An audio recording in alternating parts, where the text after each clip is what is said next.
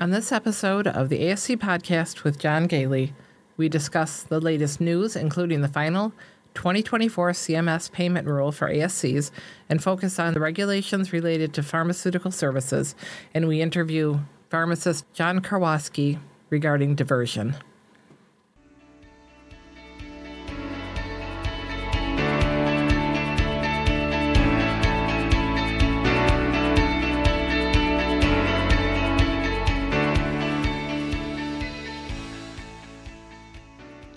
Welcome to the ASC podcast with John Gailey, the longest-running podcast specifically focused on the freestanding ambulatory surgery industry. We would like to thank our sponsors, Surgical Information Systems, providing cutting-edge information solutions for surgery providers. Trivalence. Trivalence offers a comprehensive next-generation ASC solution that optimizes payment and supply chain performance, enabling actionable data insights. And Ambulatory Healthcare Strategies, the nation's leading regulatory and accreditation compliance resource for ambulatory surgery centers. For more information about our sponsors, please visit our website at ascpodcast.com.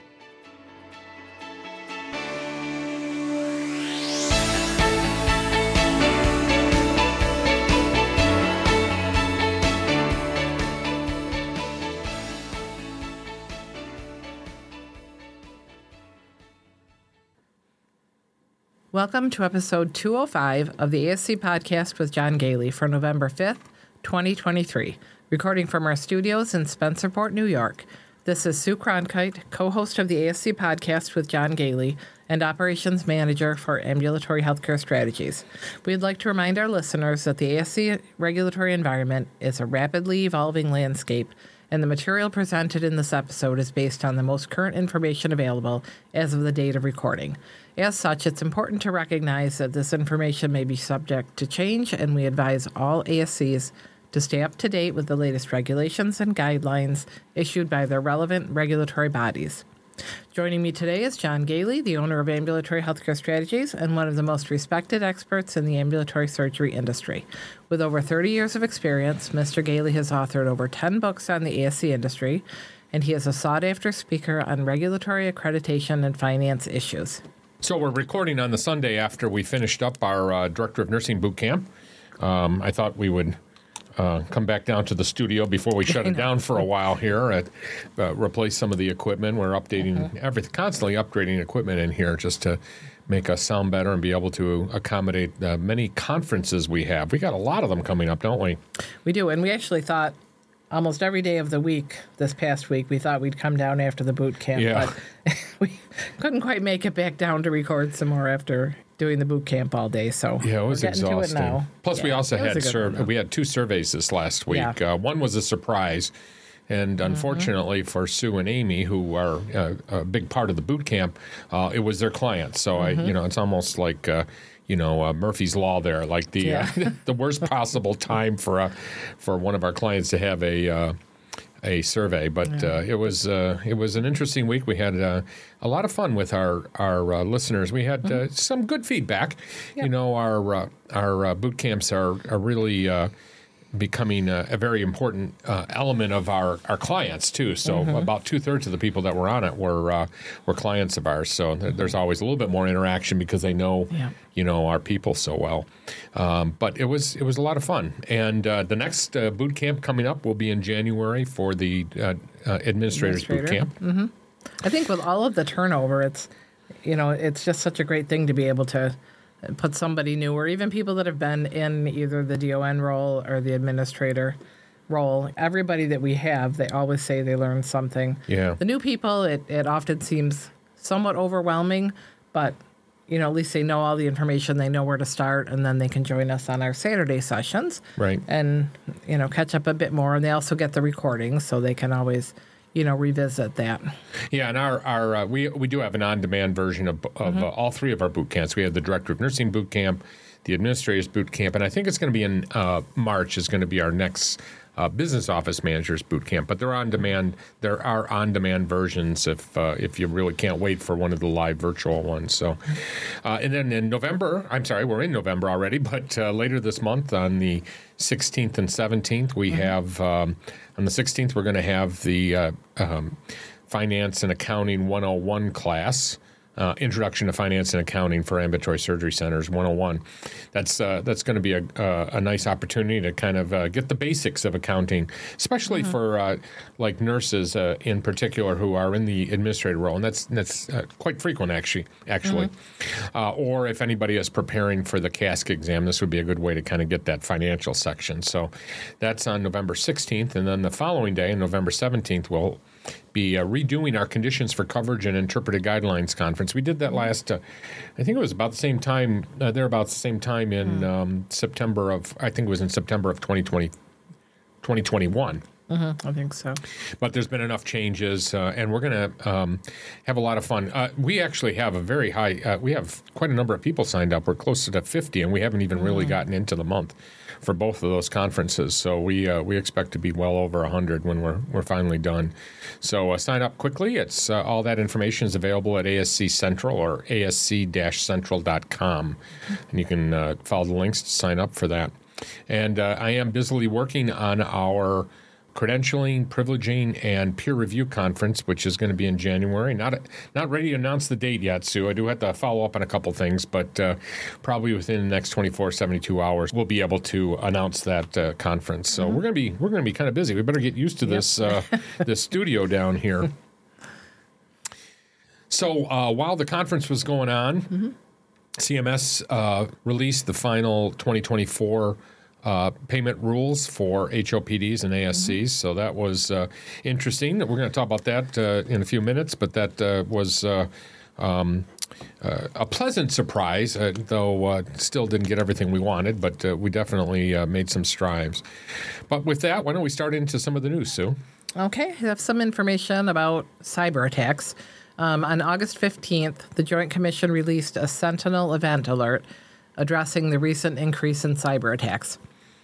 According to the alert, the Department of Health and Human Services data revealed 707 data breaches in 2022, exposing at least 51.9 million patient records. The majority of these incidents involved hacking or another IT incident, often in email or on network servers.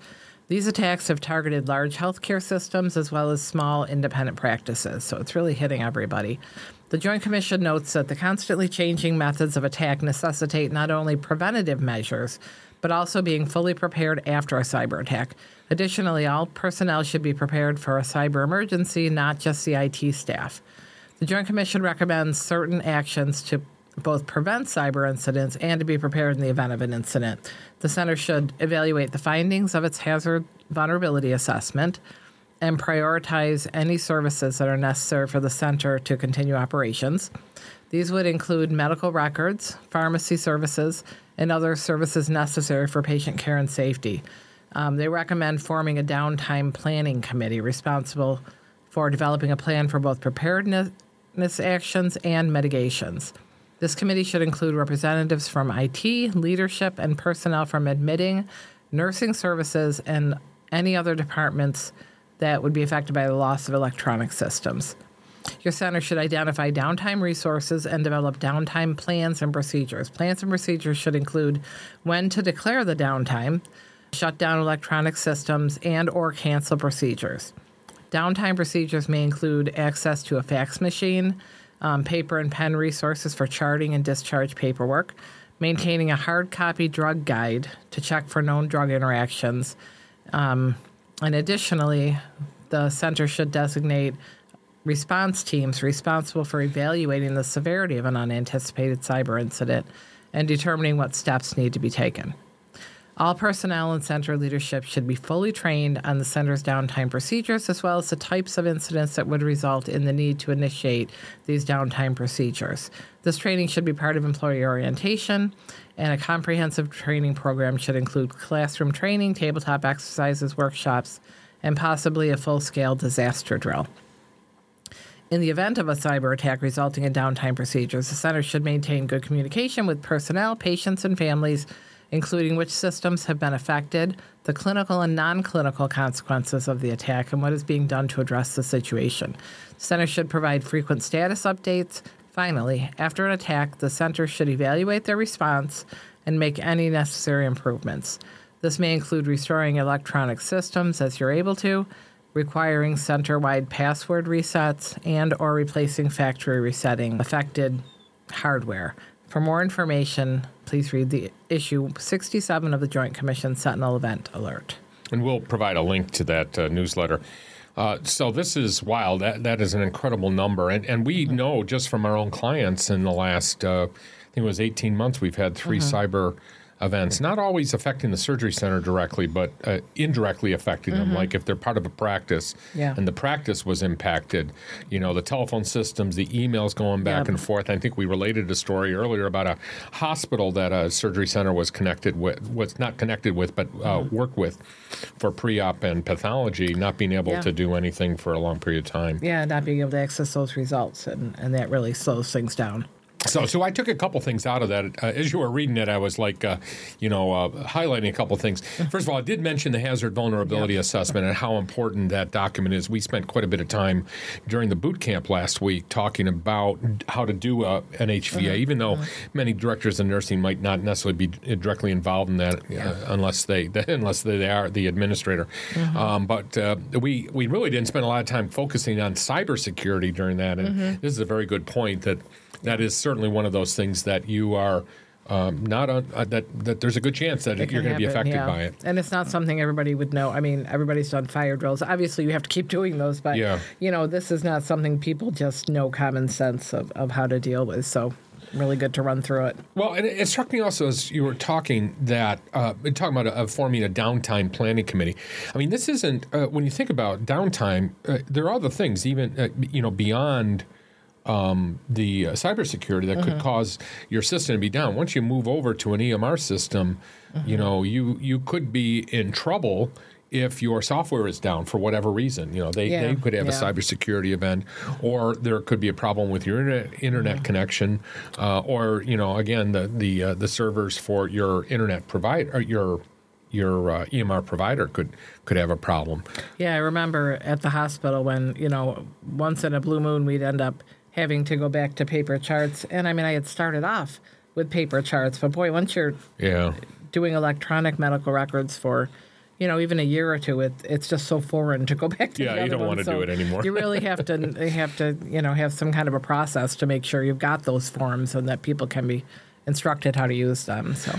Well, and another thing certainly one of the best ways to avoid these types of problems, one of the most important elements is making sure you have very strong passwords, that everybody has a password. Those passwords are changed periodically, and also, have a regular cybersecurity assessment done by a reputable IT company, probably somebody other than your own vendor, just to make sure that you got some independence there. So definitely start to think about this a little bit more seriously and be prepared for this type of thing, and put it into your HVA as the Joint Commission recommended.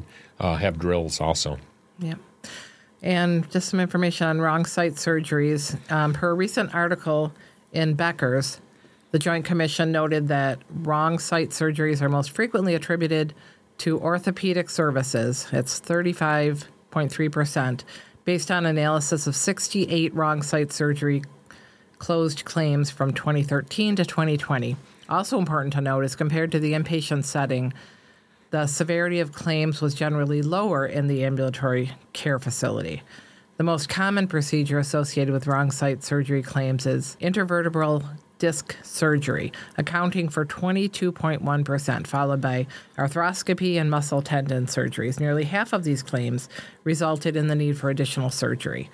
Researchers noted that failure to follow policy protocol was a contributing factor in 83.8% of these incidents, followed by failure to review medical records, noted to be a factor in 41.2% of these incidents. For more information, refer to the May edition of the Joint Commission Journal on Quality and Patient Safety. Those are frightening statistics, especially since, the arthroscopies in particular. It just seems like a good timeout would certainly avoid that problem. And that's been our experience when we've done investigations after a wrong site surgery. It's very frequently the timeout that has been the problem. So, and as a surveyor, I often go into centers and it's very obvious that, that they're doing a timeout while I'm there, but they're not doing They don't look comfortable doing it. They don't look comfortable. It's very it's very robotic. So you're doing it for safety purposes. It's not just something that is there for a regulatory purpose. And I think that's an important takeaway. So you as the leadership in the surgery centers really need to make sure that your people, are doing this. Pop in periodically, do an audit. Include this in your monthly checklist. And, of course, empower everybody on that team, from the surgeon to the anesthesiologist to the charge nurse to the techs, the scrub techs and the any other people that are in the room to stop the procedure to do this and make sure they're not yelled at by the doctors or the surgical team when they do that. It is extremely important that you do this. And you can back it up by, with your policies and procedures. Like it said, it looks like most people have the correct policies and procedures, but they just get lazy and aren't following them. So if somebody has a complaint, you can go back and point to your policy, and this is what we've decided to do. Right. And we have to follow through with it. And it really is a sign of really poor quality when you have to do additional surgery because you did surgery on the wrong, part of the body. So let's all dedicate ourselves to trying to do better timeouts and also checking the paperwork better. So Sue, I also saw that validation surveys are about to restart. CMS has notified the accreditation organizations that the new process that we've talked about a couple times is going to be in place. In the past, you might remember that a validation survey was performed by the state agency, about anywhere up to 30 days usually after the accreditation organization did a deemed status survey. And the reason for these surveys is to validate the work of the accreditation organization when they're doing a CMS certification survey. And of course, on an annual basis, we receive a report. And we talk about it usually on the podcast here as to what CMS found with these validation surveys, how accurate the various accreditation organizations were, and they score those accreditation organizations based upon how many citations were missed or not accounted for during the accreditation organization survey. So the new process, though, is going to be even more daunting because what's going to happen is the CMS team, who apparently in the future are not going to be the state agencies, but they're going to be outside contractors contracting with CMS. No information about who those contractors would be, but they would contract with CMS to show up at the same time that the accreditation surveyors are there, with the same number of people that would be with the accreditation surveyors. So if you have 2 or 3 people on the deemed status accreditation team, you're going to have another 3 people, 2 to 3 people showing up with the accreditation surveyors. So make sure you have plenty of space in your surgery center for all these people. Now, unlike the previous process, the CMS surveyors are not going to be issuing their own report. They're going to be they'll issue a report, but it won't be to the center. So instead of you having 2 statements of deficiencies, as was in the past, this report would go to CMS from the individuals that are doing the validation survey. They're strictly surveying the other surveyors, basically. Correct, right? or observing them. Which, speaking as a surveyor, if I'm one of those unlucky guys to have it, trust me, it's going to be. It's going to be a different type of survey. We're going to be. There's no way to avoid. Very careful to get every little. That's right. You're not going to want to miss anything, too. And of course, CMS doesn't really like the fact that we're so consultative, and we are. Okay. As an accreditation surveyor, we try to be as consultative as possible. And I have a feeling that part of the experience for surgery centers is going to be very different. Yeah. So, and you just couldn't help but be a little bit tense. It's just always awkward. So anyway, that's going to be starting up shortly. I don't have any more information about that. Apparently, the surveyors, in the beginning at least, will know that CMS is following them, and then after that, it will be a surprise. So you could have 2 surprises: you surprised by the surveyor showing up, and the surveyors surprised by another team showing up to watch over them. And as we indicated earlier, the final 2024 payment rule was issued on November 2nd, 2023. And this is an update to the OPPS and the ASC payment rates, as well as the ASC quality reporting program. I'm going to go through what the updates were. Some of this is right off of the news release, and some is just some observations. So in accordance with Medicare law, CMS is finalizing the OPPS, that's what they call payment rates for hospitals and ASCs that meet applicable quality reporting requirements. And they're increasing the rates by 3.1%. This update is based on the projected hospital market basket percentage increase of 3.3%, reduced by a 0.2% rate for the productivity adjustment. Now, this is marginally up from the proposed rule. You might remember in July we reported that the proposed rule showed 2.8%. Now it went up to 3.1%, a 0.3% increase. And we're grateful for that increase, but it is still wholly inadequate given the cost of energy, the cost of the rising salaries for all of our staff, supply chain problems. A 4.1% increase in the core consumer costs, is a full 1% higher than what CMS is giving to the surgery centers. So and hospitals actually get the same rate increase. And of course, one of the problems with that core inflation rate number that we have for the consumer costs is it doesn't include energy, which is bizarre. Energy is actually a big part of our cost increase because our organizations, do use electricity and, natural gas, as well as there's built-in costs from the delivery of all the supplies that we get. So it's too bad that those are not being taken into consideration. As we talked about in the interim rate, they did make some additions to the approved payment codes. So for 2024, to address patient access issues for dental services under anesthesia in the ASC setting and trying to encourage more dental procedures to move to the ambulatory surgery center, CMS is finalizing the addition of 26 separately payable dental surgical procedures to the ASC covered procedures list, and 78 ancillary dental services to the list of covered ancillary services. We'll provide a link to all the files that have the information on these rates. Now, it's interesting, Sue. We really didn't ask to have these things added, but this was, it's something that is important, I think. A lot of these procedures have been done in the surgery center, but it's almost like as a charity because they're largely Medicaid patients, actually. And, there are some Medicare, patients, obviously. That's why they're adding it to this. But the CMS is hoping that they'll also flow down into the states, into the Medicaid program. We did have a major win, though, in the industry in that when CMS finalized their rates for 2023, CMS did add a total of 37 surgical procedures, which include the 26 dental procedures. So there were 11 additional codes. And the ASC Association fought hard to have some additions. This isn't a lot of codes. There's only 11. I'm going to run through them quickly here. They're not. It's great. We appreciate them being added, but again, there's so many more things that should be moving into the ASC environment. So I'm going to read the CPT code. Remember, the CPT code is a trademark of the American Medical Association. All rights are reserved. 21194 is reconstruction of the lower jaw with a graft. 21195, a reconstruction of the jaw without fixation. 23470 is a reconstruction of the shoulder joint, as is 23472. 27006 is the incision of the hip tendons. 27702 is the reconstruction of the ankle joint. 29868 is an arthroscopy, knee surgical meniscal transplantation, including arthrotomy for meniscal insertion, medial or lateral.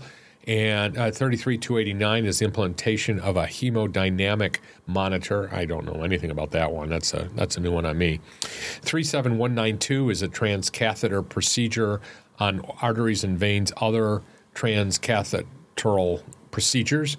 60260 is repeat thyroid surgery, and C9734 is a focused ultrasound ablation or therapeutic intervention.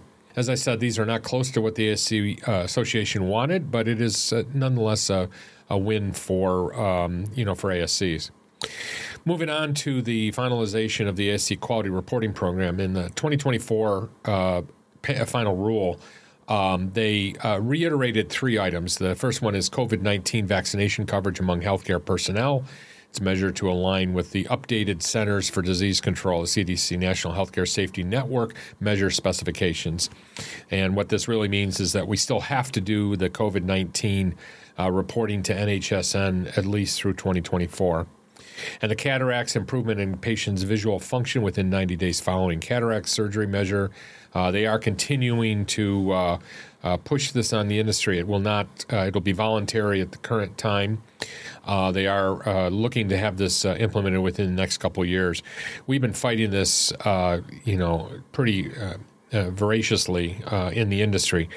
But what they did do is they indicate they're going to require the use of one of three specific survey instruments to measure the change in visual function pre- and post-operatively to further standardize data collection and reduce facility burden. The problem, it's interesting. So they're adding this to the requirement, and CMS has said, we're going to make it easy for you by providing a tool. But nonetheless, the tool is not something that the nurses in the surgery center are really going to be very comfortable using because it has to do with optometry. But I guess we're going to have to learn it because we're having a hard time fighting this with CMS.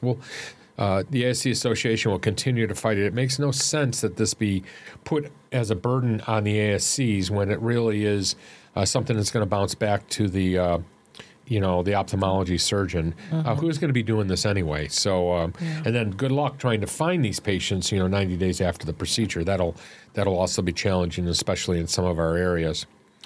And then item number 3, the appropriate follow-up interval for normal colonoscopy in average risk patients measure. They are aligning that with the updated clinical guidelines there. In addition, CMS is finalizing with modification the adoption of one new ASC quality reporting measure. The risk standardized patient-reported outcomes following elective primary total hip and/or total knee arthroscopy measure. CMS indicated that this measure will provide specific insight to the quality of care of this common procedure. CMS is finalizing the measure with modification to extend the voluntary reporting period to a total of 3 years prior to requiring mandatory reporting in the 2028 reporting period for the 2031 payment determination. So this is way off, but I'm actually very supportive of this. I think this is a good way to demonstrate the high quality of care that we can provide for these total knee procedures.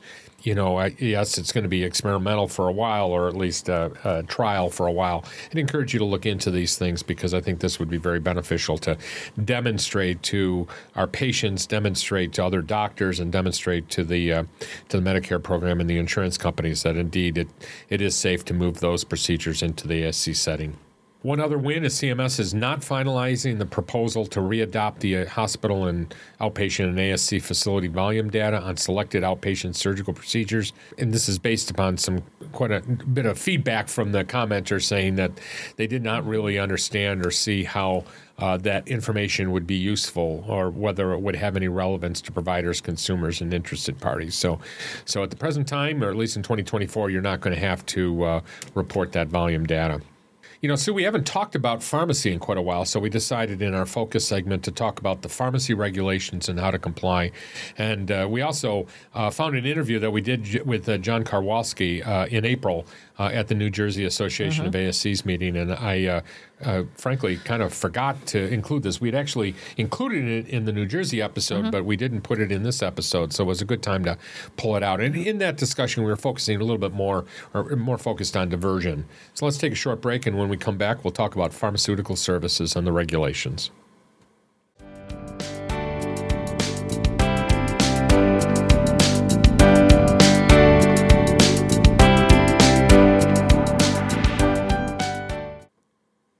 With the rapid changes occurring in the ASC industry, the exodus of experienced ASC administrators, nurse managers, and business office managers, there is an increasing demand for quality leadership education. That's where our industry-leading boot camps come in. In 2021, we introduced our administrator boot camp and the director of nursing boot camp, and in 2023, the business office manager boot camp. These boot camps have become the industry standard for ASC leadership training, and with over 225 graduates, lead the industry in mentored virtual training. Live virtual training for the Administrator Boot Camp occurs every January and July, and the Director of Nursing Boot Camp is October and May. Our new Business Office Manager Boot Camp will continue in the spring of 2024. There are also on-demand versions of each boot camp for those who simply can't attend the live virtual programs.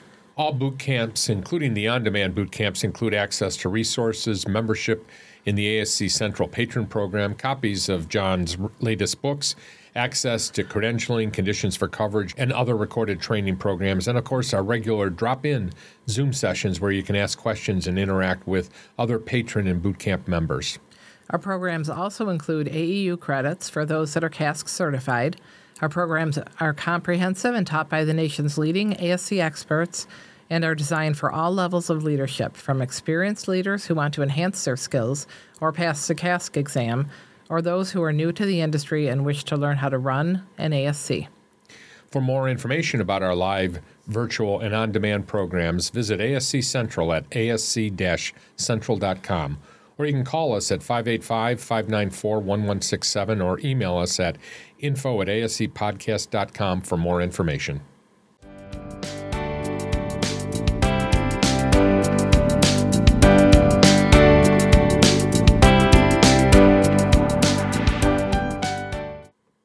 So anytime we focus on a particular regulatory area, we always want to go back to the actual conditions for coverage. As we all know, those are the Medicare regulations that govern ambulatory surgery centers, and you need to be in compliance with the conditions for coverage in order to maintain your certification as an ambulatory surgery center for Medicare payment purposes. Also, most other insurance companies require you to have Medicare certification just to be able to bill that insurance company. So when we're talking about pharmaceutical services, we focus on 416.48, Condition for Coverage Pharmaceutical Services. And that states that the ASC must provide drugs and biologicals in a safe and effective manner in accordance with accepted professional practice and under the direction of an individual designated responsible for pharmaceutical services. Now, we all know that the conditions for coverage really provide a very high-level description of what the regulation is. And CMS has provided us with interpretive guidelines, actually provided them to the surveyors, but fortunately they're also published so that we know what the surveyors are going to be looking for. So I'm just going to highlight some of the interpretive guidelines related to 416.48. And it does state that drugs and biologicals used within the ASC must be provided safely and in an effective manner. And it notes that it has to be consistent with generally accepted professional standards of pharmaceutical practice and with the requirements specified in the standards within this condition. The ASC has to designate a specific licensed healthcare professional to provide direction to the ASC's pharmaceutical service, and that individual must be routinely present when the ASC is open for business, but continuous presence is not required. Now, Sue, this is one of those areas that we talk to a lot of our clients about, and we've mentioned it on the podcast, that people have a tendency to kind of point toward their pharmacy consultant for this role, but it is very clear from the interpretive guidelines here that it has to be somebody that is there quite a bit of time. And of course, the pharmacy consultant might only show up quarterly, semi-annually. Generally, this individual, the person that's in charge, is going to be the medical director or the director of pharmacy services, somebody perhaps that might be that their license might be used to purchase the drugs. And I think sometimes we forget to appoint them on the annual basis. So make sure that in your governing body minutes, you do have an annual appointment of this individual, and make sure that person is very aware of their responsibilities and that they indeed do have that role. The interpretive guidelines also note that ideally the ASC should have available a pharmacist who provides oversight and consultation on the ASC's pharmaceutical service, but that is not actually required by the federal regulation. It might be required by the state regulations. Now, the regulations go on to state that ideally the ASC should have available a pharmacist who provides oversight or consultation on the ASC's pharmaceutical service, but that is not required by the regulation. However, the state regulators may require that as part of their regulations related to the organization's state license.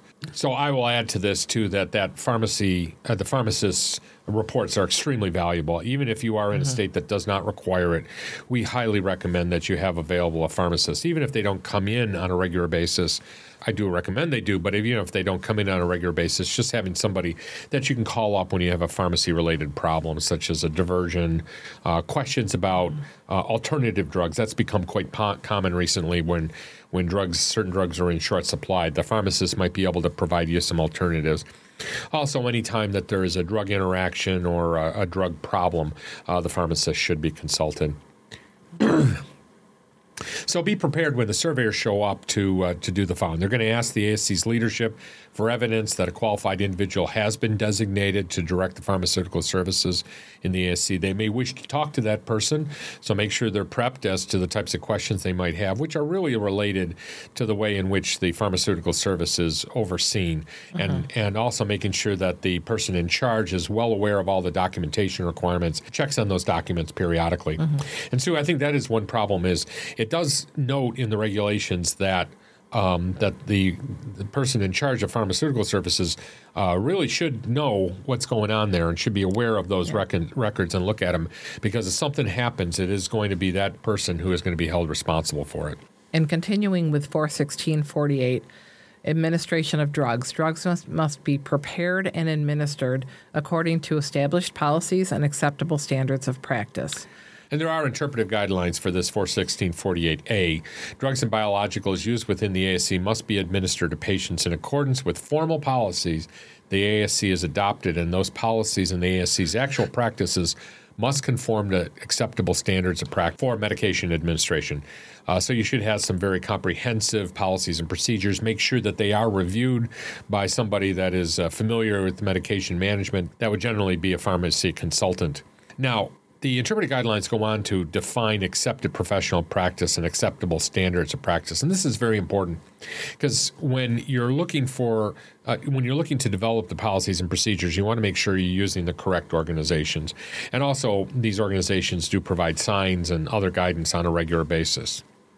So they have defined the accepted professional practice and acceptable standards of practice to mean that drugs and biologicals are handled and provided in the ASC in accordance with applicable state and federal laws, as well as standards established by organizations with nationally recognized expertise in the clinical use of drugs and biologicals. And they pointed out a couple examples, which include the National Association of Boards of Pharmacy, the Institute of Safe Medication Practices, or ISMP, and the American Society of Health System Pharmacists.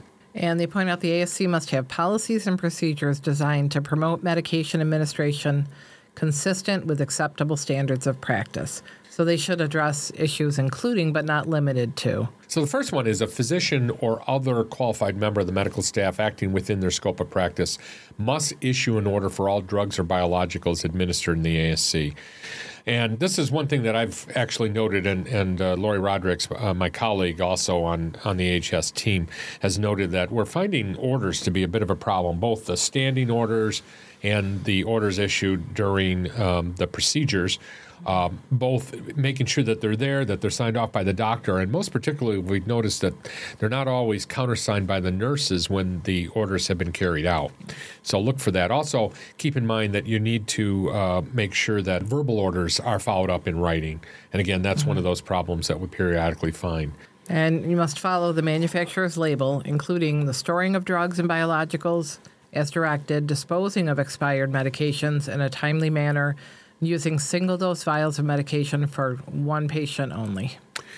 And again, this is one of those areas that has been somewhat problematic. Again, we're always repeating the importance of reading the manufacturer's labels, double checking before you're using any of these drugs, storing them in such a way that they're easily identified, storing them in a safe manner, and if there is a temperature or that's required, if it has to be refrigerated, making sure you're following that very closely.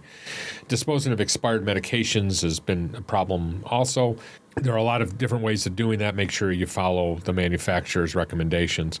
And then using a single-dose vials of medication for one ASC only.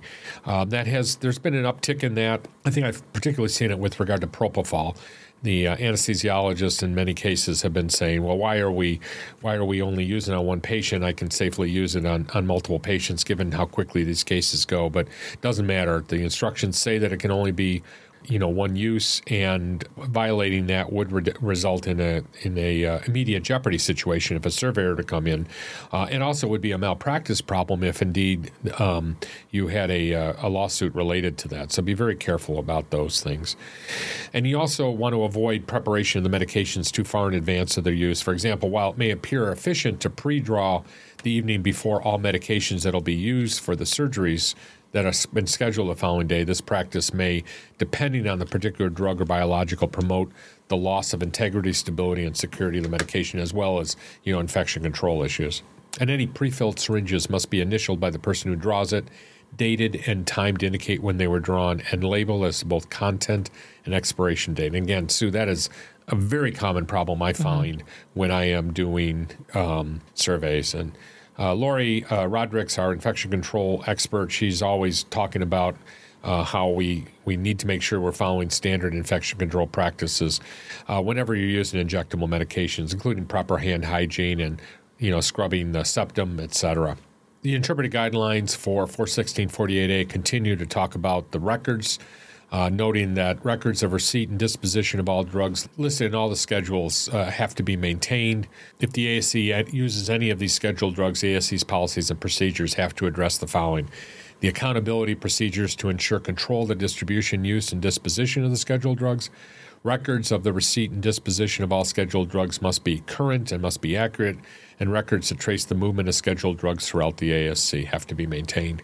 And continuing, the ASC system is capable of readily identifying loss or diversion of all controlled substances in such a manner as to minimize the time frame between the actual loss or diversion to the time of detection and determination of the extent of loss or diversion. So we've seen an uptick in the amount of diversion recently. I think it's kind of a sign of the times. It seems to be a problem that has been escalating, not just after the pandemic, but it was starting before the pandemic.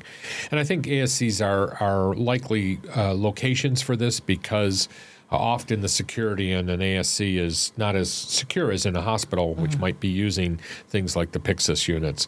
So we have to remain very vigilant about this, make sure that those drugs are properly stored, that records are maintained, and that any time the count comes up wrong, that some follow-up is immediately enacted.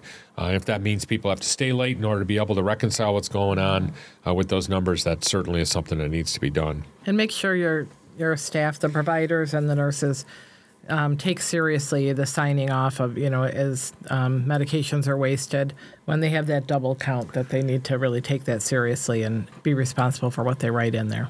Yeah, that's a very good point. And I think one of the things that we've seen also is that, that you develop such a level of trust with your colleagues. And certainly the doctors just don't want to sit there and sign if they're going to have to be that second signature. They will probably just automatically, just by rote, just sign it off without actually watching. And that really is a very dangerous procedure. And keep in mind that it's your license that's on the line when you're signing off on that, and you don't want to take those chances. Let's just briefly mention what the surveyor is going to be looking for when they're assessing your compliance with 41648A. They're going to try to determine if there's any evidence in the medical records review that there was an order signed by a physician or other qualified practitioner for all the drugs and biologicals administered to the patient. They also want to make sure the drugs or biologicals are administered only by nurses or other qualified individuals, or under the direction of nurses or other qualified individuals as permitted by federal and state law. So be very careful about who you allow to administer those drugs. And then they're also going to be checking for the labeling, make sure that they're properly labeled, that they're properly stored, and haven't expired. And expirations, it still amazes me that this is one of those things that I almost always find when I go on site. So check regularly to make sure that any expired drugs are pulled. As part of the infection control survey tool that CMS uses, you also want to make sure that the ASC employs safe injection practices. And if the ASC uses scheduled drugs, their surveyors are going to be looking to determine if there's a record system in place that provides information on controlled substances in a readily retrievable manner. And they're going to review the records to determine that they trace the movement of the scheduled drugs from when the drugs enter the facility to when they're finally disposed of or used. And they'll want to determine if the licensed healthcare professional who is in charge of the ASC's pharmaceutical services is responsible for determining that all drug records are in order and that an account of all scheduled drugs is maintained and periodically reconciled. And that is a problem because often those individuals that have been appointed in that position don't realize the responsibilities they're taking on. So make sure that whoever it is, and it's usually going to be a doctor, has an opportunity to review the records regularly. And again, the surveyors are going to check to make sure that any losses are immediately identified and that there is a very quick process for identifying the cause of that loss or where those drugs ended up. They're going to review your policies and procedures to make sure that the organization minimizes scheduled drug diversion. 416.48a continues on to note that adverse reactions must be reported to the physician responsible for the patient and must be documented in the record. And the interpretive guidelines just note that any adverse reaction or to a drug or biological is immediately reported to the physician so they can take whatever actions they need in order to assure the patient recovers quickly. And all adverse drug reactions experienced by patients must be documented in the patient's medical record. And, of course, there has to be policies and procedures that incorporate all of these requirements. And then the surveyors, of course, will be interviewing clinical staff to determine the steps that they would take with regard to an adverse reaction, or they'll be reviewing medical records that might have an example of that. Continuing on, 416.48a, Section 3 says orders given orally for drugs and biologicals must be followed by a written order and signed by the prescribing physician. And we did note this earlier. But again, you want to make sure that there is the regular process involved, which includes a readback and verification process whereby the nurse receiving the order repeats it back to the prescribing physician, who then verifies that it's correct. And then, of course, follows up with a written order. And then the prescribing physician must sign, date, and time the written order in the patient's medical record confirming that verbal order. This is particularly a problem in ASCs because if you don't get that surgeon to do it right away, you might not be able to get them, for quite a while afterwards. So again, make sure all of these are occurring. And the survey procedures for this is the surveyors, if they observe any verbal orders occurring while they're watching a case, they'll keep an eye out for this being followed up in writing. And then, of course, they'll interview your nursing staff to ask them how they would handle verbal orders if they don't see them in the time that they're on site. They want to make sure that the practice conforms to the regulatory requirements. So infection control is one of those issues, Sue, that we find during surveys and even with our own clients as we're getting them ready for a survey. Simple things like scrubbing the hub, scrubbing the septum on the vial. And it was interesting. One of the doctors that we had been working with said, I had never heard of this. I just always assumed that, when I flip the top off, that it was sterile. And he had no problem accepting that they needed to be done once he thought about it. But sometimes we just have to go back to basics and make sure that people, who have been doing these things for years understand some of the more basic requirements there. And, of course, hand hygiene when drawing up and administering drugs is vital. Never forget USP 797, which allows for the mixing of up to 3 drugs. Anything beyond that would have to be done by a compounding pharmacy. So another ongoing problem we have is the proper administration of multi-dose drugs. The regulations require you to draw it up outside of the patient care area. And when we define a patient care area, that means anywhere a patient could be, which means that you can't avoid this issue. In other words, you can't draw up a multi-dose drug while the patient is not in an operating room. It's still considered a patient care area even when the patient isn't there, and that could result in cross-contamination. So just be very careful. Identify an area in your surgery center that would be used for any time that you draw up. And if you do have to use a multi-dose vial in a patient care area, for example, in the operating room, it immediately becomes a single dose. And make sure your policies and procedures follow that. And, of course, it goes without saying that you must follow manufacturer's instructions regarding whether a product is single or multi-dose. And really, for all other matters, always instructions for use. It's IFUs for everything. Sue, I've been starting to save all the instructions for use in the house now, too. So, unfortunately, we don't have an instruction for use for our dog here who is sleeping contentedly between us. So, drug diversion is becoming a major issue in healthcare. Often it is our own staff. So we need to keep an eye out, dispose of drugs properly, and have all wasting witnessed, and report any diversion immediately to the proper authorities. As I mentioned earlier, during the April New Jersey State Association meeting, I had a chance to interview John Karwoski, and while we included this in the New Jersey special episode, we did not include it in an episode about pharmacy. So that this is our opportunity to bring it out now. So let's listen now to John Karwoski talking about drug diversion. So this is John Gailey, and I'm here at the New Jersey Annual Conference in April 2023, and I'm here with my friend John Karwoski. And John, talk a little bit about your company first. Well, it's great to be back with you, John. We talked, I guess, a few years ago at the New York meeting, and I like really working with you and your team. Just like you, I'm working throughout the country with consultant pharmacist services. Just celebrated my 20th anniversary of starting JDJ Consulting, and we have a team of great pharmacists. I'm speaking today at the conference on our recent benchmarking that we've completed on narcotic diversion, and I thought we could just chat a little bit about what we've seen over the years and, answer some questions that you may see out in the field. It's funny with narcotic diversion, you and I talk a lot about the risks in our centers and how we can better improve things and educate people, and the benchmarking pointed out a lot of areas that we see need and maybe some that are getting better, but some always can be better. Just this morning, got a call from a facility of mine that is worried about a potential diversion. So it's always present. We are trying our best to help with preventing it and educating people to know when, in fact, it might be existing in our centers. Yeah, and you have a number of our clients, too. You cover, what states do you cover?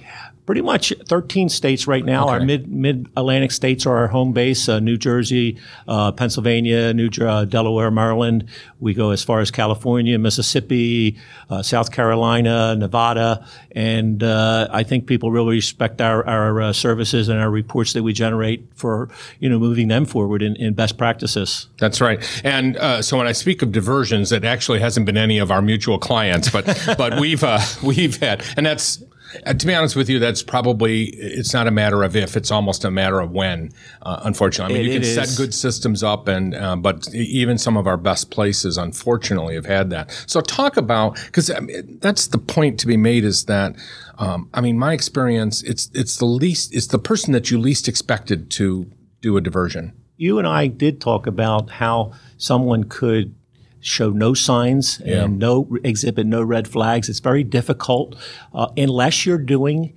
consistent audits and oversight of this area of the centers. I sometimes think it's too complacent with staff because they've all worked together, they're comfortable with one another, and therefore the guard is let down. The diversion call this morning was actually what I see happen a lot. The OR anesthesia cart was left unattended between cases. The nurse CRNA returned back for her next procedure, and a vial count was incorrect. Yeah. And when you question the CRNA, the box wasn't locked. Yeah. And the cart wasn't locked, and no one was attending the room. And we see this quite frequently, as I know you see it in your investigations. Well, during the survey is probably one of the most common things we have, and a comment will be made, well, somebody's always in the room. Well, that whoever has taken responsibility for those drugs, that's the person that should be, locking it up or making sure it's being secured. So let's, again, repeat. The anesthesia cart should always be locked whenever the anesthesiologist is not in the room. Probably the best tool for that tends to be those the ones with the push buttons now, I think. Push button combo, auto locking cart. Really, right. The technology is there. I actually have a few places that have a badge swipe entry into the cart. Yeah. I think we're at a point in the ASC industry where automation needs to really start to show its head.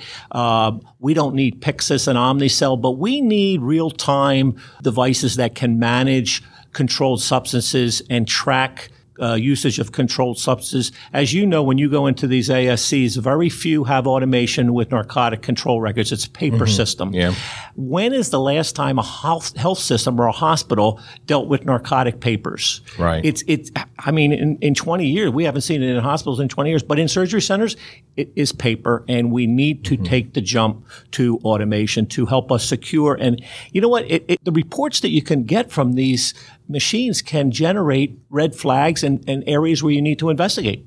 I think that's my mission lately is to educate people on the benefits of those systems that are out there. What do you think is the most common drugs that are being diverted right now? Injectable narcotics, Dilaudid, fentanyl, C2 narcotics are very physically addictive, and therefore someone that is occasionally begins to use drugs finds that they need more and more to satisfy that physical addiction, and a lot of times they catch themselves by failure to steal drugs, putting saline back in a vial. Yeah. We just saw in one of our emails from Becker's that a nurse was found guilty of transferring fentanyl out of a vial, putting saline in the vial, and thousands of doses were discovered at a center in Florida. I found that in my center occurring a few years ago. So I think the injectable narcotics, although drugs like Percocet and Vicodin are being repackaged and other drugs being put in. The blatant stealing of 10 vials is not something, because it'll just show up on account. But I think there's also very sophisticated purchasing methods that people have found to be diverting large quantities of drugs. But in the workplace, it's usually an injectable vial.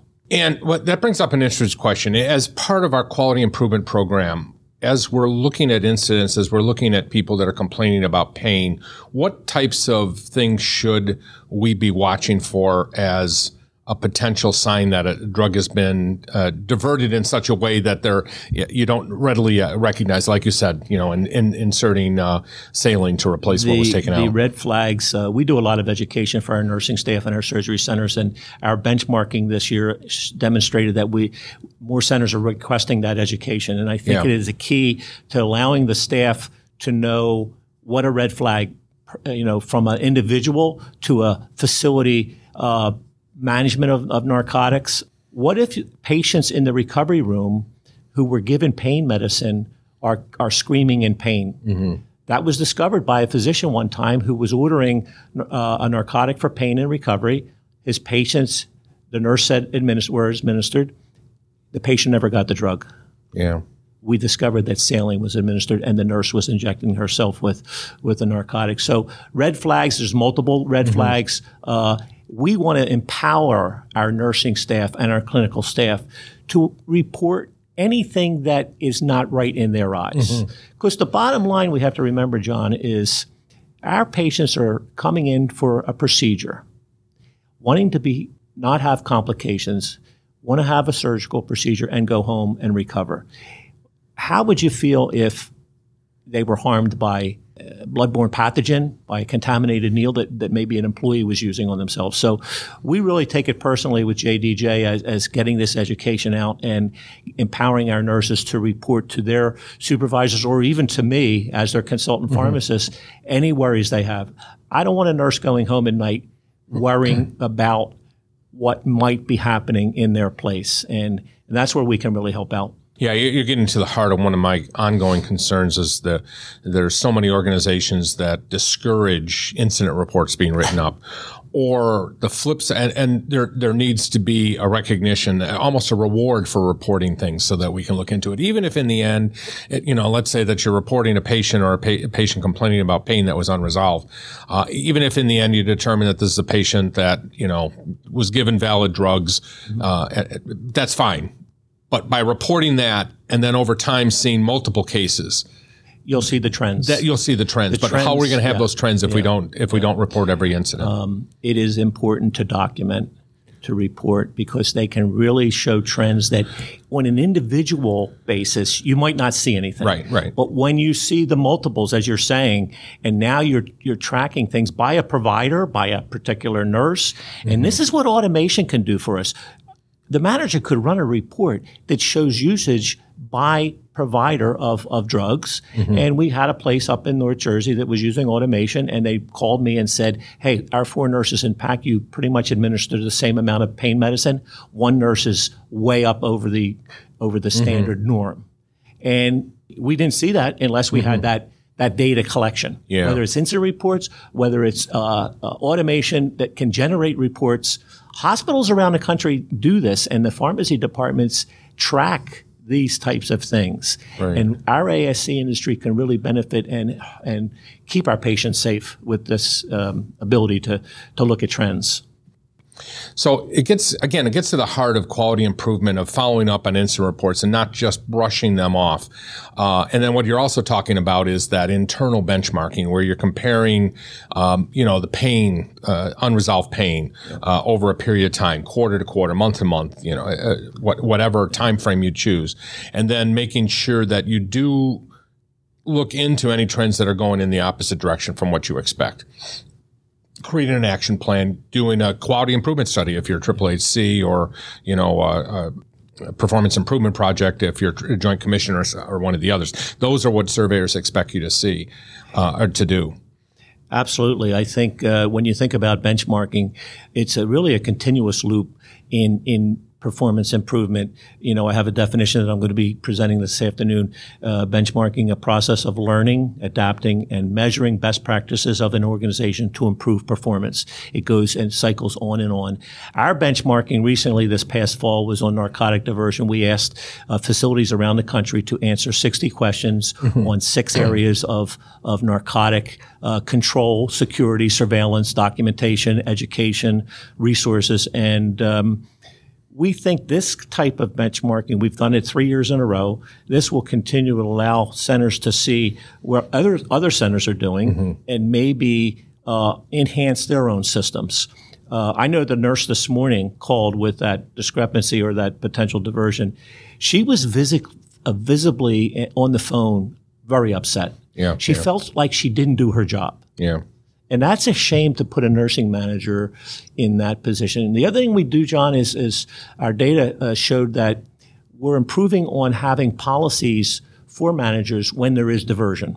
Right. You want to have a nurse, when someone comes to them with a question about maybe somebody diverting, to be able to have a step-by-step guideline so that they accurately can begin to track and investigate.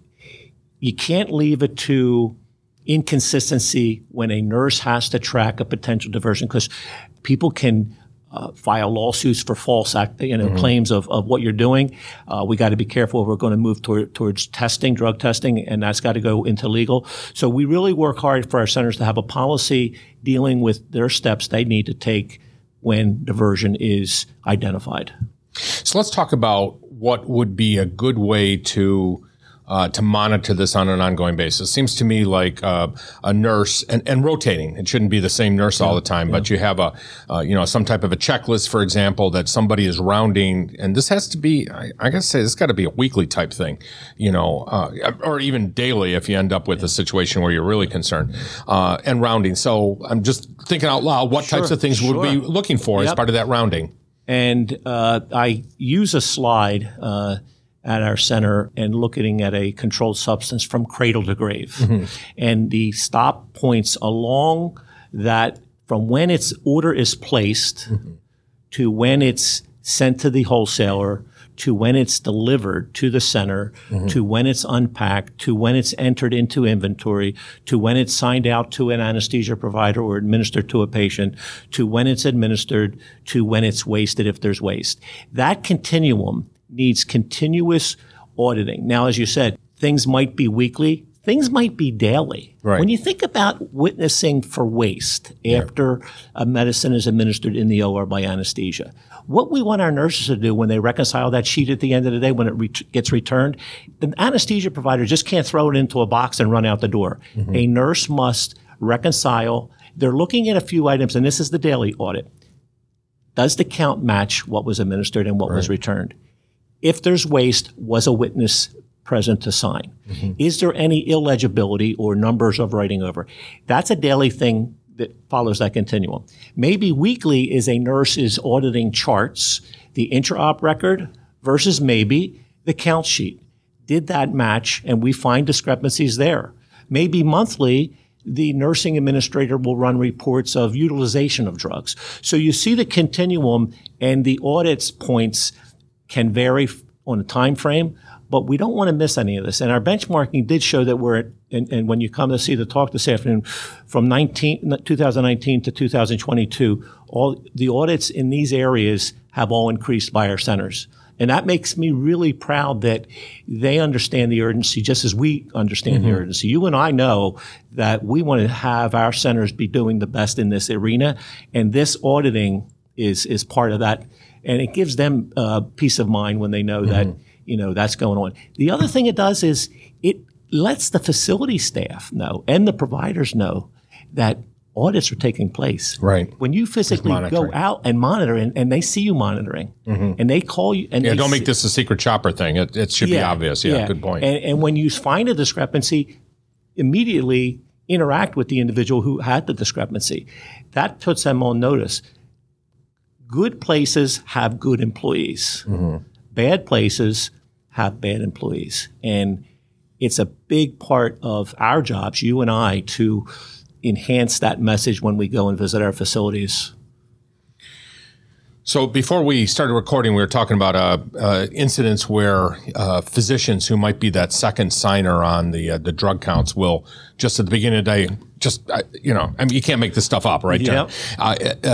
Just sign off as though he had been there and witnessed the counts, and how important it is to make sure that sort of thing is not occurring. That you are seriously taking those counts seriously, and then the people that are signing off on it are indeed doing what they're saying they're doing.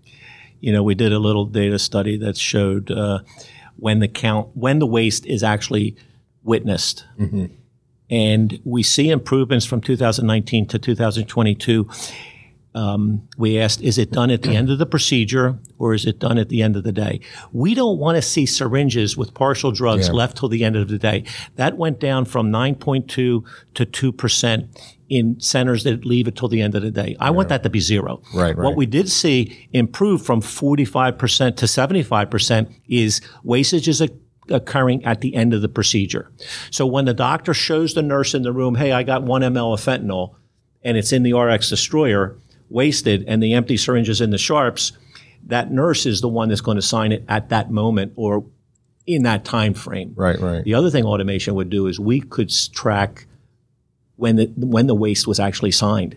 And one of my centers found that one CRNA had a 4-hour delay on when they were getting their co-signature for wasting on their automated device. Isn't that amazing? Yeah. And the technology gave that center that information. Yeah, right. And now we have a situation where syringes were maybe left unattended. Yeah, right. Now a nurse is signing for something that was a syringe, maybe it was 4 hours. How do we know? Nurses get worried about they're signing their name. Are they responsible to say it is fentanyl in there or dilaudid? Yeah. It's basically saying that you saw 1 ml of a substance wasted. Right. So you and I, what we see together, right? Yeah. Very common. Well, another one of my pet peeves, and it happens, I swear it must be like 1 out of every 4 centers that I go into. You go and look at the big waste bin in the operating room, and there's a syringe half filled with usually it's propofol, but there'll be other things. Yeah. And I guess that's another one of my concerns is I know propofol is not a controlled substance. It can be harmful. And it can be very harmful. And that's the one where I'm finding centers because it's not a controlled substance, they don't treat it as a dangerous substance. And I see it left open, on the counter. I see the syringes with it half filled. Very lax in handling that medication because it's not deemed by the DEA as a controlled substance, but it is abusable by people, and people have been harmed by that. I did a newsletter. I was so frustrated with non-compliance of the wasting of drugs in the sharps because I see it in 4 out of 5 centers. That I did a newsletter last month, and it was called "Squirt It Out Before You Throw It Out." Yeah, I like it. And I've had managers post it around their centers. That little, I'll send it over to you. I was going to say, that sounds like a good sign. I'll tell you what, send it over to me and we'll link it in our show notes here. So it really was a big hit. It was a big hit because everybody knows it's not what to do. Right. And we still see it happening. So John, let's talk about security and ongoing surveillance activities. And again, John, our benchmarking has demonstrated an enhanced level of surveillance at ASCs that we cover. In 2019, for instance, even facility entrance front door surveillance went from 35 to 50%. We'd like to see surveillance being used more in the med room. Are you talking about like video surveillance? Video surveillance, yeah. We're talking video surveillance, particularly with this question for our centers. When we open new centers now, we recommend in the med room surveillance at the narcotic cabinet. We recommend in a med room a access panel that's badge swiped, not just a push button. We also recommend that med room door has an auto close lever so it doesn't remain open. Right. But surveillance has improved in our centers, and I think that gives centers, we call it a diverter, a nursing supervisor, placing Dilaudid in her pocket and later bringing it back with something else in there. And it was found on video surveillance because we had surveillance at the cabinet. I think it protects centers. And the technology is not that cheap. Right. It's not that expensive right now. And that's an area that I have felt is a key component to minimizing the diversion risks. And again, physical security, making sure you've got good badge systems, that you're updating those badges on a regular basis. When somebody leaves, make sure you take them out of the system. I agree. As much as possible, be moving away from the old keys. First of all, how many times have the keys actually get put on a hook and anybody can access it? Or left in the cabinet door. Yeah, right. I got pictures of that too, right? Yeah. The badge systems are not, the prices are dropping. They're becoming much, and again, think about what could happen if you had an actual diversion. Yeah. Traceability of entry by the badge is a great tool for managers to identify. When we have a diversion call, we want to narrow the window down of when we were knowledgeable of it not being a problem to when the count was wrong. Right now, the center this morning has a 2-hour window that they have to follow. It's not like a 2-day or a 1-day, 24-hour access. So minimizing that time frame of a potential diversion, and if you had surveillance, watching a tape of that time frame that you knew it might have happened, gives tools that we never had before. Right. And you bring up another important point here is that what do you do as soon as you identify a possible diversion or a diversion has occurred? So one thing is obviously contact your pharmacy consultant. If you're working like with a firm like ours with regular consulting who's going to be regulatory compliance oversight, you're going to want to consult with them to make sure the investigation, the incident report's done. What else? What should be a component of that? Yeah. And again, pull out their policy. Yep. Because we want to make sure that they stepwise do everything accurately when diversion is suspected. Document whatever anybody said to you, whoever you interviewed, timestamp it. So historical information is important. This morning's call was to me, and that was wonderful. We can't delay in calling the pharmacist because we can help moving you in a direction that won't cause more maybe diversion. It could be as little as, lock the place down until we get everybody's name and number, or, sequester whatever we're talking about. Maybe we need to send a syringe for testing. But follow your policy. If you don't have a policy, call us at JDJ Consulting. We can help with policy development. We really think it's the tool that managers need to protect them and their patients in the surgery center. And from a surveyor standpoint, pharmacy is becoming a big issue now. I mean, we're doing a lot of citations, and keep in mind that these could be immediate jeopardy. As a matter of fact, diversion that is witnessed or is observed during or an unresolved discrepancy could be something that would escalate immediately to an immediate jeopardy situation, in which case you'll have to shut down until you're able to resolve that.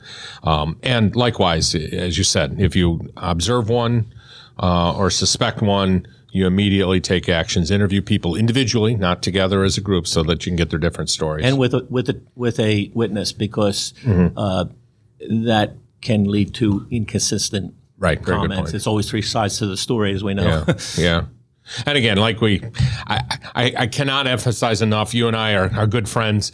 It is extremely important, even if your state doesn't require you to have a pharmacy consultant. And I'm not just trying to sell your services. I mean, there are so many services that a pharmacy consultant can give you to help resolve so many of those problems that you'll run into. We're seeing some increases in requirements by certain states. Yeah. And I'm not sure if you realize in South Carolina, physician practices require a quarterly pharmacy consultant visit. How about that? A physician practice, because they're not regulated. Yeah. They have samples. They've been caught writing prescriptions for, pill mills. Yeah. And South Carolina mandates that a application with a pharmacist's name on it, licensed in the state, performs quarterly visits. And we just started with 70 facilities in South Carolina, offices. And our pharmacists go in. It's a short visit, but we're auditing charts. Yeah. We're auditing samples. The thing we see, John, is nurses want to learn. They just need the guidance. Yeah. And we're already creating educational programs for nurses.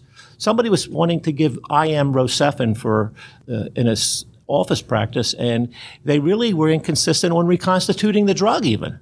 So we scripted that information for them, sample tracks. So I would like to see more states adopt these, oversights, and who better than a pharmacist or someone like yourself with a company that you've worked with for years to help staff perform the best they can. Right. As always, John, it's great talking to you again, and we'll have you back again, I'm sure, at another next opportunity, But I appreciate your time. Thanks so much, John, and great to see you, and good luck with everything, and hope you continue to enjoy the program today. Thanks.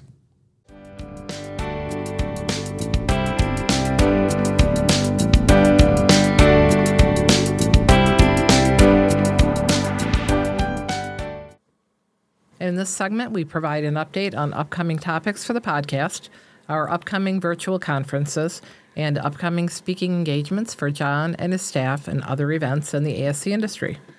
We are kind of way behind in getting episodes out right now. We have a bunch of them scheduled, and we fell a little bit behind this week with the boot camp. But stay tuned. We're going to be ramping up a little bit and trying to get a lot of information out to you in a short period of time. So, Sue, I'm heading out to the Washington Ambulatory Surgery Center Association's annual education conference and trade show, which is going to be November 9th and 10th, 2023 at the Tulip Resort and Spa in Tulip, Washington. And I'll be speaking there about benchmarking. And if I have an opportunity, I'll do a special episode up there. We tried last year and we weren't able to quite do it, but we'll make another attempt this year. And our introduction to finance and accounting for ambulatory surgery centers is November 16th, live, virtual, and it will be on demand after that date. And on the following day, the ASC Conditions for Coverage and Interpret Guidelines Conference will be November 17th, and it's also going to be live and on demand after that date. And ASCA 2024 will be at the Gaylord Palms Resort and Convention Center in Orlando, Florida, April 17th through the 20th, 2024. The Georgia Society of ASCs and the South Carolina ASC Association's joint semi-annual conference and trade show will be February 22nd and 23rd, 2024 in Atlanta, Georgia at the Westin Atlanta Perimeter North. And they're going to have another conference on August 15th to the 16th at Hilton Head, South Carolina at the Marriott Hilton Head Resort and Spa.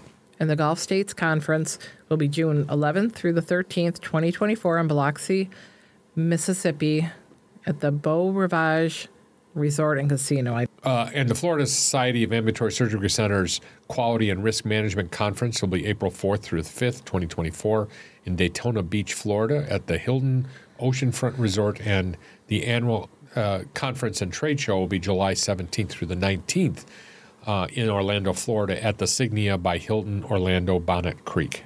And the Tennessee Ambulatory Surgery Center Association's conference is September 12th through 13th, 2024 in Chattanooga, Tennessee at the Chattanoogan. Don't forget our upcoming boot camps. January 2024 cohort of the ASC Administrators Boot Camp is January 23rd to 26th, and you can sign up for that at asc-central.com. And we will be having another DON boot camp sometime in May, and the Business Office Managers boot camp sometime probably in March. We'll be announcing those very shortly. And all this and information on all of these boot camps is available at asc-central.com. Remember, on-demand versions of the ASC Director of Nursing, ASC Administrators, and Business Office Managers Bootcamp are available on ASC Central at asc-central.com. And don't forget, we have a lot of pre-recorded events all available on asc-central.com, including the Credentialing Conference recorded in 2020, Medical Director Conference recorded in 2021. And also, in June of 2023, we did a multi-state conference, which is eligible for 16 AEUs and 4 IPCH credits. So if you're looking for some relatively inexpensive AEU or IPCH credits, you can get them at the website at ASC Central. That's asc-central.com. And we do want to remind everyone to become a patron member of the podcast. The Patron Member Program, which is known as the ASC Central Patron Program, is an exclusive membership website that provides a one-stop ASC regulatory and accreditation, compliance, operations, and financial management resource for busy administrators, nurse managers, and business office managers. And resources include some of our virtual conferences, links, policies and procedures, forms, and fire and disaster drills. Membership helps to defray the costs of producing this podcast, including the research staff, travel costs to conferences, equipment costs, and production costs. And for more information, you can visit asc-central.com. That's it for this episode of the ASC Podcast with John Gailey. If you found the episode informative, please share it with your friends and colleagues in the ASC industry, and don't forget to hit that subscribe button so you never miss an episode. And we would love any feedback that you can give us by emailing us at comments@ascpodcast.com. And we'd like to give a special thank you to our great team here at the podcast who make this podcast possible. Our sound editor, Susan Cronkite, our executive producer, John Gailey, and our dedicated research team of Sue Cronkite, Jenna Alvarez, Judy D'Ambrosio, Alex Borneman, Zach Caloritis, Jim Masters, Amy Durbano, Lori Rodricks, Kathy Foti, Donna Macchio, and Christina Norman. We truly couldn't do it without them. Our music is provided by Media Sushi and Mike Noah, and the ASC Podcast with John Gailey is hosted on Podbean and is available on all major podcast platforms. Thanks for listening. This episode of the ASC Podcast with John Gailey is sponsored by Surgical Information Systems, Trivalence, and Ambulatory Healthcare Strategies. Surgical Information Systems provides cutting-edge information solutions for surgery providers. Trivalence offers a comprehensive next-generation ASC solution that optimizes payment and supply chain performance, enabling actionable insights. Ambulatory Healthcare Strategies is the nation's leading regulatory and accreditation compliance resource for ambulatory surgery centers. For more information about our sponsors, visit our website at ascpodcast.com. This podcast is an educational and operational tool and is not intended to be a comprehensive resource for all rules, regulations, and standards that an ambulatory surgery center must meet. The advice provided should not be considered as, nor does it constitute, legal advice or opinion. When reviewing specific situations involving legal and regulatory issues, attorneys and other professionals should be consulted. This has been a production of Eden Group Development. All rights are reserved. If you are interested in advertising or sponsoring the ASC Podcast with John Gailey, please email us at info@ascpodcast.com. We would love to hear your questions and comments. Please email us at comments@ascpodcast.com.